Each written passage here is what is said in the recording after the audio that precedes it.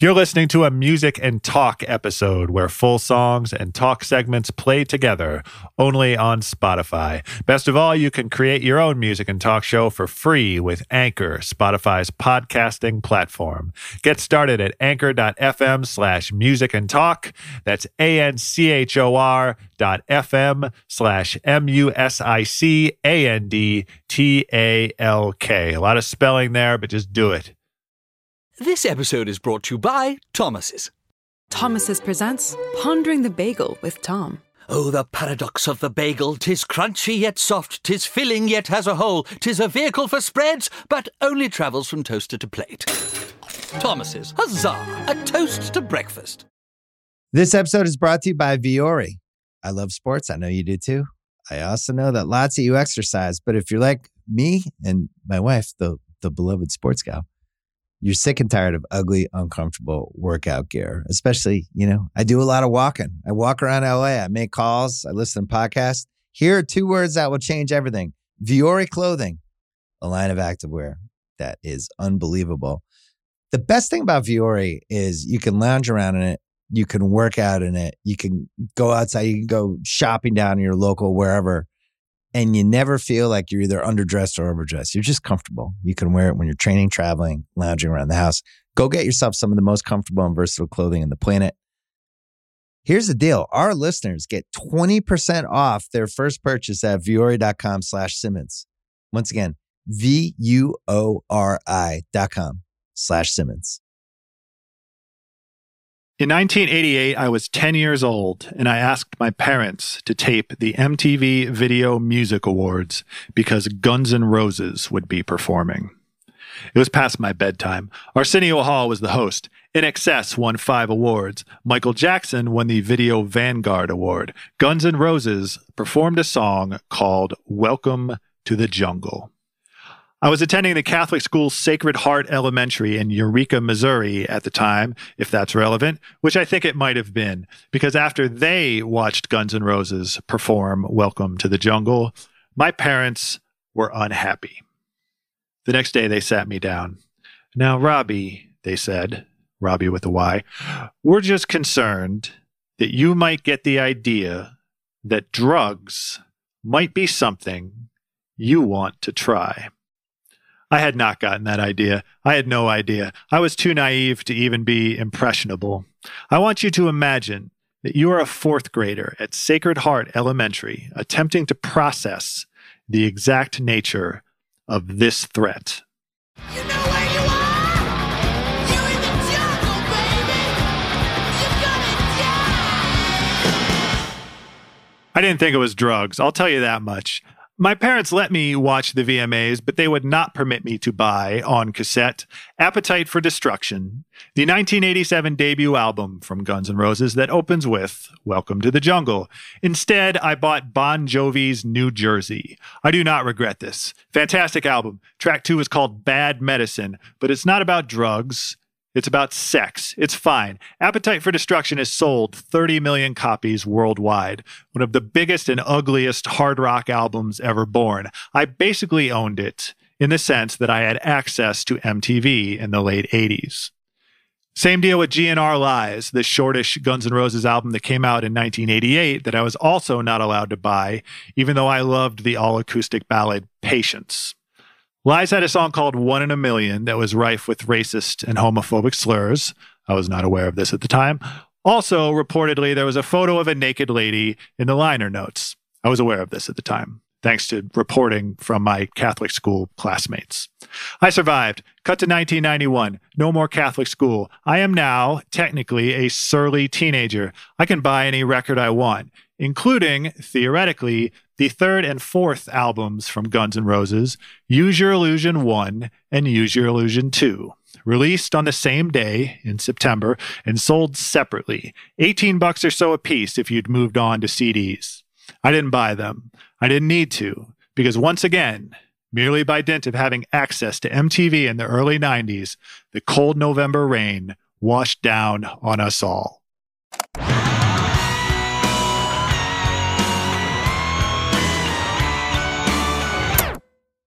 You know where you are?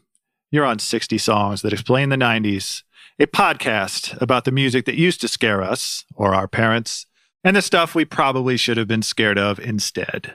My name is Rob Harvilla. I stopped going by Robbie in the 6th grade for the ladies. The ladies didn't care. I'm a staff writer and music critic at The Ringer, with the exception of exactly one encounter with mushrooms. The Flaming Lips were involved. I have no significant drug experience. Shout out to my parents. Today, we are talking about November Rain, the extremely not acoustic Guns N' Roses power ballad that appears, for the record, on Use Your Illusion 1. Use Your Illusion 2 is a little better, a little harder. Neither was worth $20, though. This is also a podcast about what the 90s quote-unquote invented and what the 90s quote-unquote killed. The party line, among a lot of music critics anyway, is that grunge killed hair metal. The late 80s on MTV, heavy rotation-wise, you get GNR, you get Poison, you get Def Leppard, you get Cinderella. You get spandex, you get hairspray. They, at least, get a lot of chicks. The early 90s on MTV, you get Nirvana, you get Pearl Jam, you get Soundgarden, you get Darkness, you get Self-Loathing. Jani Lane, the late frontman for hair metal knuckleheads Warrant, used to tell a story about walking into his record label office in New York City around 1990, and above the label president's secretary's desk is a giant blow-up poster of the new Warrant album, Cherry Pie. You remember Cherry Pie. It gave you the idea that dessert was something you might want to try. But around 1992, Jani Lane walked back into this record label's office with another Warrant album coming out, and there, hanging above the label president's secretary's desk, is a giant blow-up poster of Alice in Chains' Dirt.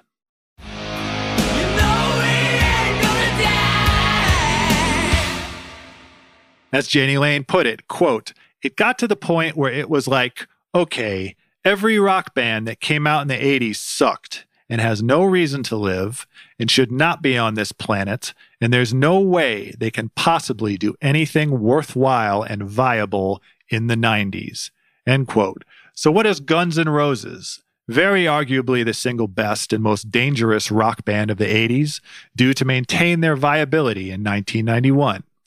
The Use Your Illusion saga, a 30-track, 2.5-hour double album, the two halves sold separately, that peaks with November Rain, a nearly 9-minute Homeric epic, either the literary Homer or the Simpsons Homer, with an orchestra, backup singers, multiple guitar solos, and a blockbuster $1.5 million video that features both a wedding and a funeral. During the wedding, it starts raining. This rainstorm is unusually violent. Everyone runs for cover, and a random wedding guest dives full extension into the wedding cake, just demolishes the cake. Why did he do that? What the hell is going on? This is a baffling time to be alive, to be a surly teenager. This is a baffling audio-visual experience to process while trying to figure out which dudes with guitars actually suck. It is best, when attempting to wrap one's head around the majesty of November Rain, to start at the very beginning.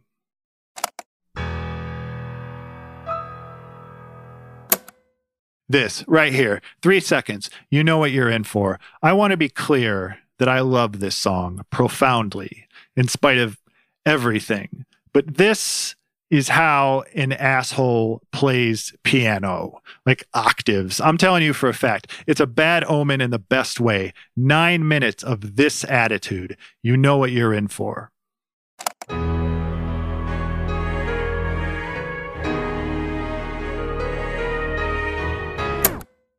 Can a band that sold as many albums as Guns N' Roses sell out? Can a band whose breakout song was the slow dance classic Sweet Child of Mine go soft? Is November Rain, in its bloat, in its orchestral-ass Elton John grandeur, a betrayal of the sleazy Los Angeles hair metal creeps that brought you It's So Easy and Mr. Brownstone and Paradise City? Can a frontman as mercurial, as egomaniacal, as crude, as vicious, as instantly and unapologetically cancelable as Axl Rose ever go too far, morally or sonically? There is no E in Axl, because that way, Axl Rose can be an anagram for oral sex. Slash, The band's equally iconic lead guitarist and Axl's dramatic foil once described November Rain as, quote, the sound of our band breaking up, end quote, though in fairness, Slash also described GNR's cover of Sympathy for the Devil, which appeared on the soundtrack to the 1994 Kirsten Dunst vehicle Interview with a Vampire as, quote, the sound of a band breaking up, end quote, and that song was actually when the band broke up. But let's just say that Slash and bassist Duff McKagan, and not much longer for this band guitarist Izzy Stradlin, didn't actively worship Elton John the way Axl did. November Rain, for the record, does sound an awful lot like Elton's Funeral for a Friend, Love Lies Bleeding. And let's also say that one of the subtler joys of the November Rain video is watching the members of Guns N' Roses who aren't Axl Rose try to keep themselves awake. When I look into your eyes, I can see love restrained. Put it this way, 3 people who played on Appetite for Destruction wrote autobiographies: Slash, Duff, and drummer Steven Adler. Roughly 80% of those books are about sex and drugs. To wit, Steven Adler's book is called My Appetite for Destruction, Sex, Drugs, and Guns N' Roses. He got kicked out of the band in 1990, largely for substance abuse issues, which I'm hesitant to say is funny because Steven's mother, Deanna Adler, also wrote a book called Sweet Child of Mine, How I Lost My Son to Guns N' Roses, and that book ain't funny at all. But the other 20% of most of these books is about what a pain in the ass Axl Rose shall always be. Darling, when I hold you, don't you know I feel the same? This song, as flowery and overwrought as it might be, does not represent some huge departure, temperamentally or otherwise, for Guns N' Roses, who have the word roses right in their name, and who cut at least 2 demos of November Rain back in 1986. There's a 5-minute acoustic guitar version. There's a 10-minute piano version. But I just keep on walking again and again and again and again and again and again and again. Depending on which book you read, Axl either told people this one's for the second album or was pissed that people told him to save it for the second album. Could be both. In his autobiography, Slash suggests that there is also an 18-minute demo. They'll include that in a $2,000 box set someday. November Rain does fit better on the Use Your Illusion albums to the extent that anything fits on those albums. It can't be some huge anomaly if everything is anomalous. The unifying theme is chaos. For a solid hour of those 2.5 hours, GNR sound like the world's surliest blues rock bar band. There's like 3 paying customers in this bar. It's a Wednesday. Everyone in the band hates everyone else in the band. Duff already lost all their drink tickets. Everyone's just in it for the money. It's that vibe, except these albums sold 7 million copies apiece.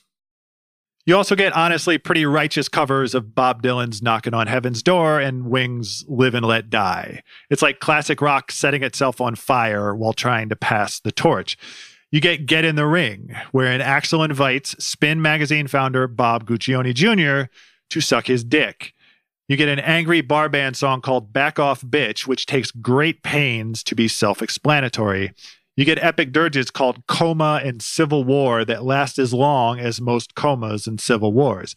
You get the extra surly Terminator 2 tie-in You Could Be Mine, which rules, and which would have fit great on Appetite for Destruction. And at the very end, you get My World, which sounds like worst case scenario Bjork and would fit great in hell. None of this coheres. None of this especially rewards your time and effort. None of this is worth like $40. But more to the point, none of this matters. What matters, nearly 30 years later, is November Rain, and specifically the November Rain video, which, to repeat, reportedly cost $1.5 million, and which in 2018 became the oldest music video on YouTube to surpass 1 billion views. A great honor I'm still processing in terms of the insults inherent in it. The November Rain video is the second chapter. the Empire Strikes Back, if you will, of a video trilogy that starts with Don't Cry, another power ballad, and ends with Estranged, which is like 5 power ballads colliding in midair. The narrative here is based on a tragic rock star type short story called Without You, written by a journalist and Axl pal named Del James. November Rain, the song, is inspired in part by Axl's relationship with his ex-wife, model Erin Everly. Though as with Don't Cry, the video co-stars then current Axl girlfriend and model Stephanie Seymour. It's her wedding to Axl. It's her funeral. How she dies is not explained at all. Narratively, it's just wedding, unusually violent rainstorm, wedding cake destroyed, funeral. With this band, you never want the answers to any of your questions. This episode is brought to you by Viore. I love sports. I know you do too. I also know that lots of you exercise, but if you're like me and my wife, the beloved sports gal, you're sick and tired of ugly, uncomfortable workout gear. Especially, I do a lot of walking. I walk around LA. I make calls. I listen to podcasts. Here are 2 words that will change everything. Viore Clothing, a line of activewear that is unbelievable. The best thing about Viore is you can lounge around in it. You can work out in it. You can go outside. You can go shopping down in your local wherever. And you never feel like you're either underdressed or overdressed. You're just comfortable. You can wear it when you're training, traveling, lounging around the house. Go get yourself some of the most comfortable and versatile clothing on the planet. Here's the deal. Our listeners get 20% off their first purchase at Vuori.com/Simmons. Once again, Vuori.com/Simmons. This episode is brought to you by Cars.com. When you add your car to your garage on Cars.com, you'll unlock access to real-time insights into how much your car is worth. Plus, view its historical and projected value to decide when to sell. So when the time is right, you can secure an instant offer from a local dealership or sell it yourself on Cars.com. Start tracking your car's value with your garage on Cars.com. This episode is brought to you by Jiffy Lube. Cars can be a big investment, so it's important to take care of them. I once got a car that I started out with 25,000 miles on. I got it to over 200,000 miles because I took care of it. You know how you take care of a car? You take care of the maintenance, the oil, the brakes, all that stuff. And if you don't, you can have a car just completely fall apart. When your car needs maintenance, head to Jiffy Lube. They provide automotive excellence at speed. Get your oil change, brakes checked, tons of other multi-care services. It's all done by expertly trained technicians who actually care about taking care of you and your car. Jiffy Lube, car more. To find coupons and start an instant online estimate, visit jiffylube.com. Seymour was supposed to star in the Estranged video also, but she and Axl had broken up by then, and so, in the trilogy's closing chapter, Axl Rose hangs out with dolphins. In 1995, Slash, promoting his side project Slash's Snake Pit, would lament the excess of the Use Your Illusion era by saying, quote, "There was just a little too much thinking going on," end quote. Now that's funny. That's the backstory. This is November Rain's first guitar solo.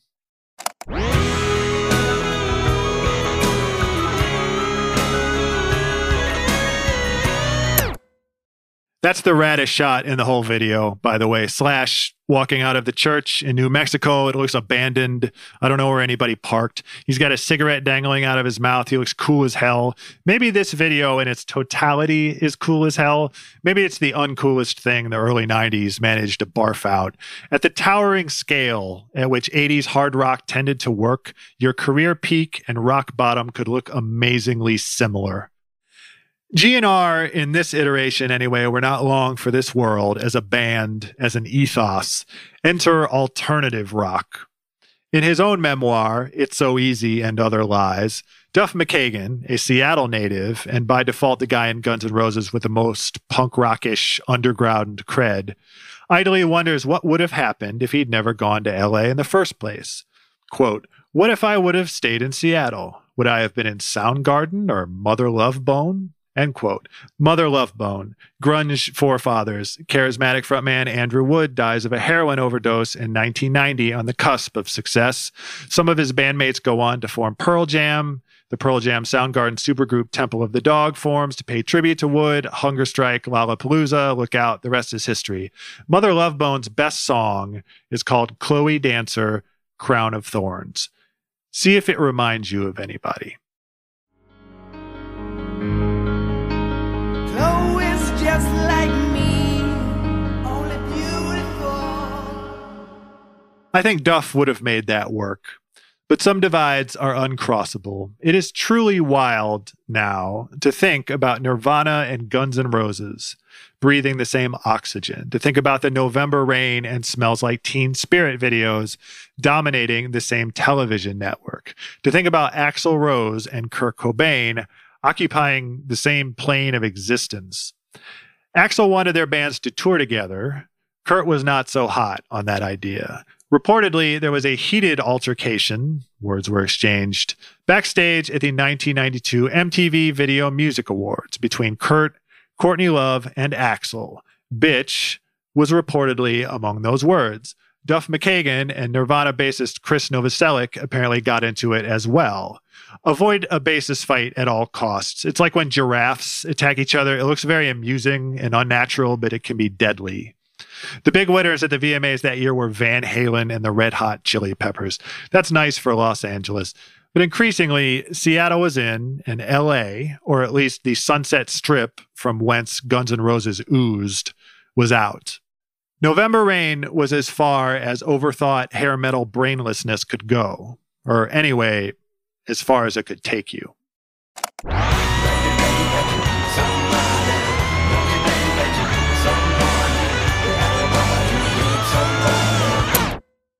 What I can tell you is that for the rest of the 90s, hundreds of thousands of rock bands, some unknown, some dismayingly popular, sought to painstakingly replicate Nirvana, the sound, the vision, the attitude, the ethical framework.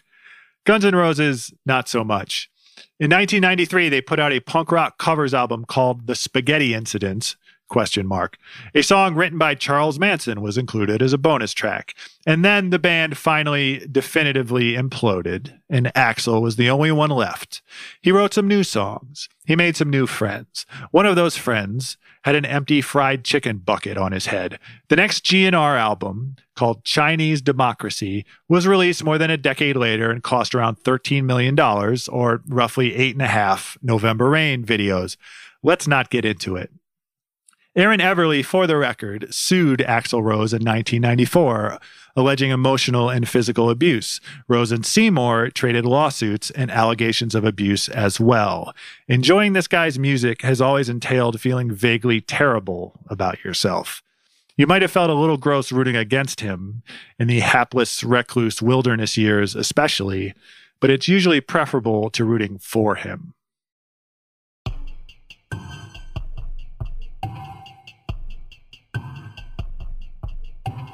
A reunited Guns N' Roses, or at least Slash and Duff were there, started touring together again in 2016. I caught them on that first tour's semi-official opening night in Detroit. They took the stage to the Looney Tunes theme. It was the night of the Brexit vote, which mercifully didn't come up. They sounded great. They sounded great. GNR did not make me feel 10 years old again. They did not scare me. They did not remind me of when they scared me. But fleetingly, they seemed as cool to me as they were in the late 80s, or far cooler anyway than the mid-90s onward would have you believe. I was stretching. I was straining to recall, to recapture this feeling. I was exhausted by the effort. The band, visibly, was exhausted by the effort.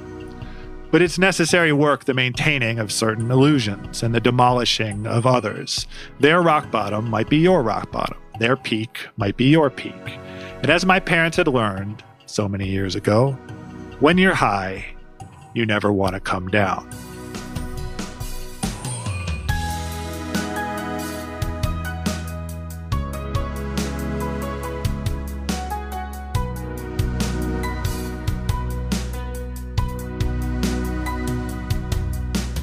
Let's turn now to Isaac Lee, our producer, our in-house musician and studio guru.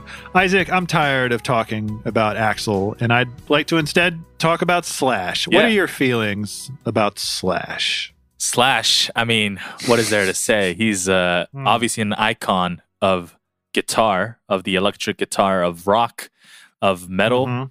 And he's iconic in the way that he even looks. The hat and the hair and the sunglasses. I mean, it's Very striking. unmistakable. If you see Slash, you know it's Slash.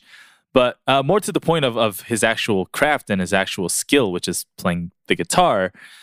I mean, he is unique in the sense that if you heard Slash on any record, and he's been on multiple records outside of Guns N' Roses, you know it's Slash. He is as unmistakable sonically as he is visually.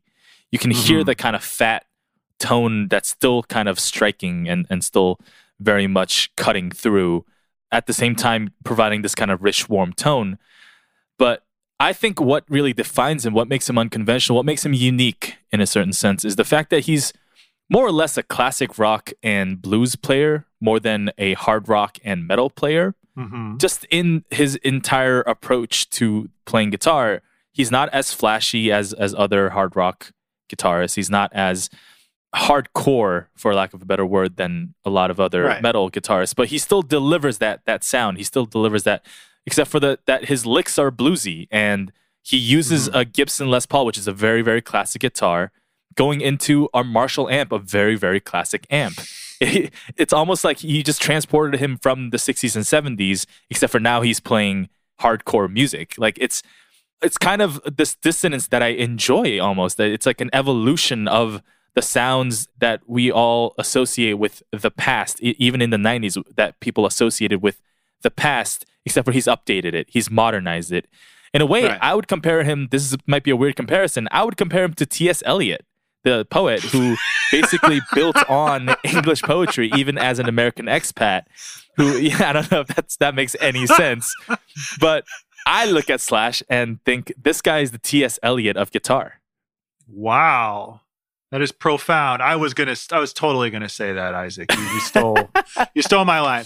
I don't know if you're a connoisseur of, say, Poison or Def Leppard or Motley Crue or Skid Row. Are any of those guys in Slash's league as guitar solos go? Like, what sets him apart from that class?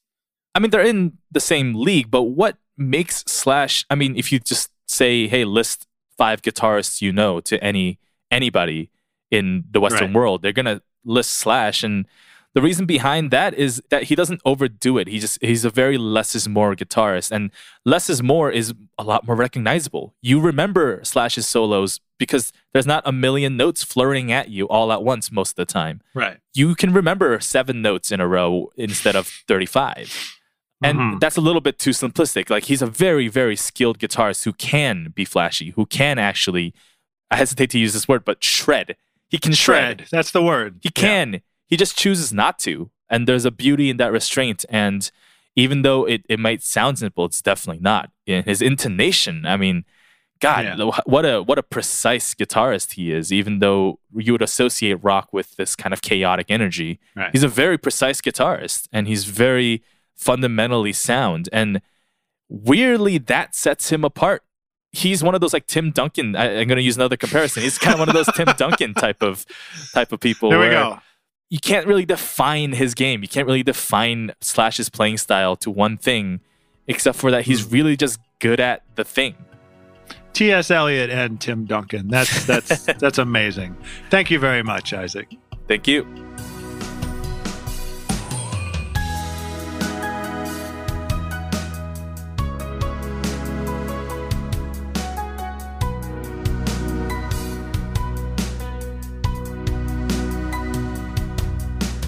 My guest today is Nomi Fry. She writes for The New Yorker. She lives in Brooklyn. She has intense feelings about Guns N' Roses. I think that about covers it. Nomi, thanks so much for being with us today.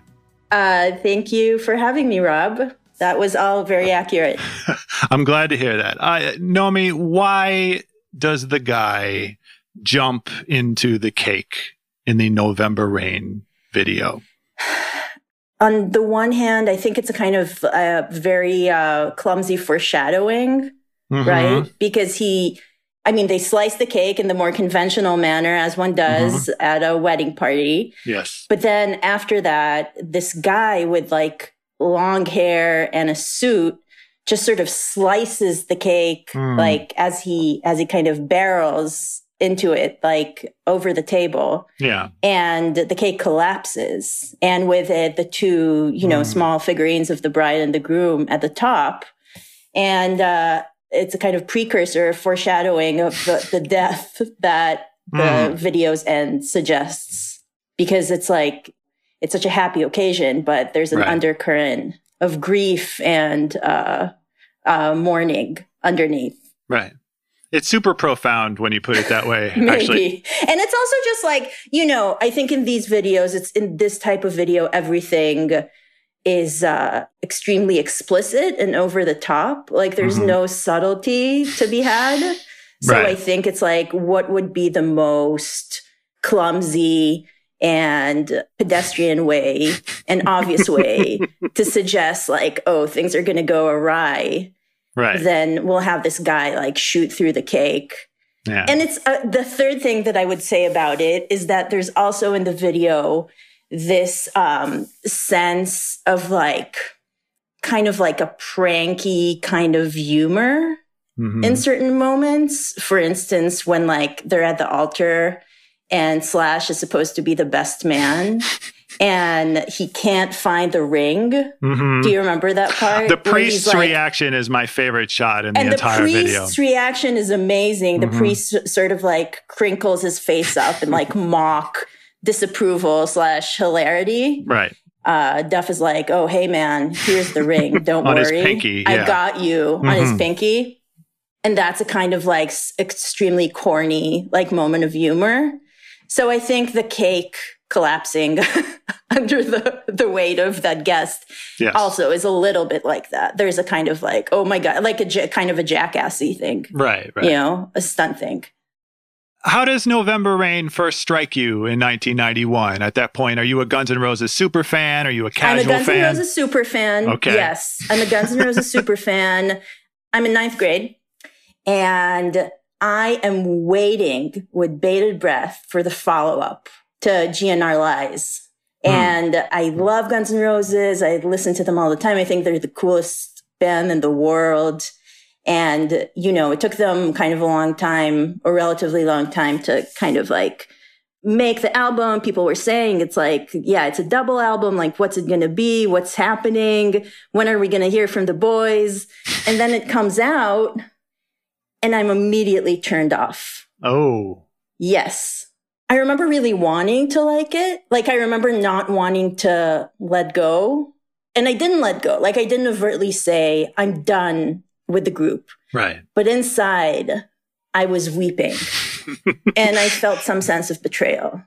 With the bloat of it all? Just the power bloat ballad? Of it all. Yeah, where's the punk spirit?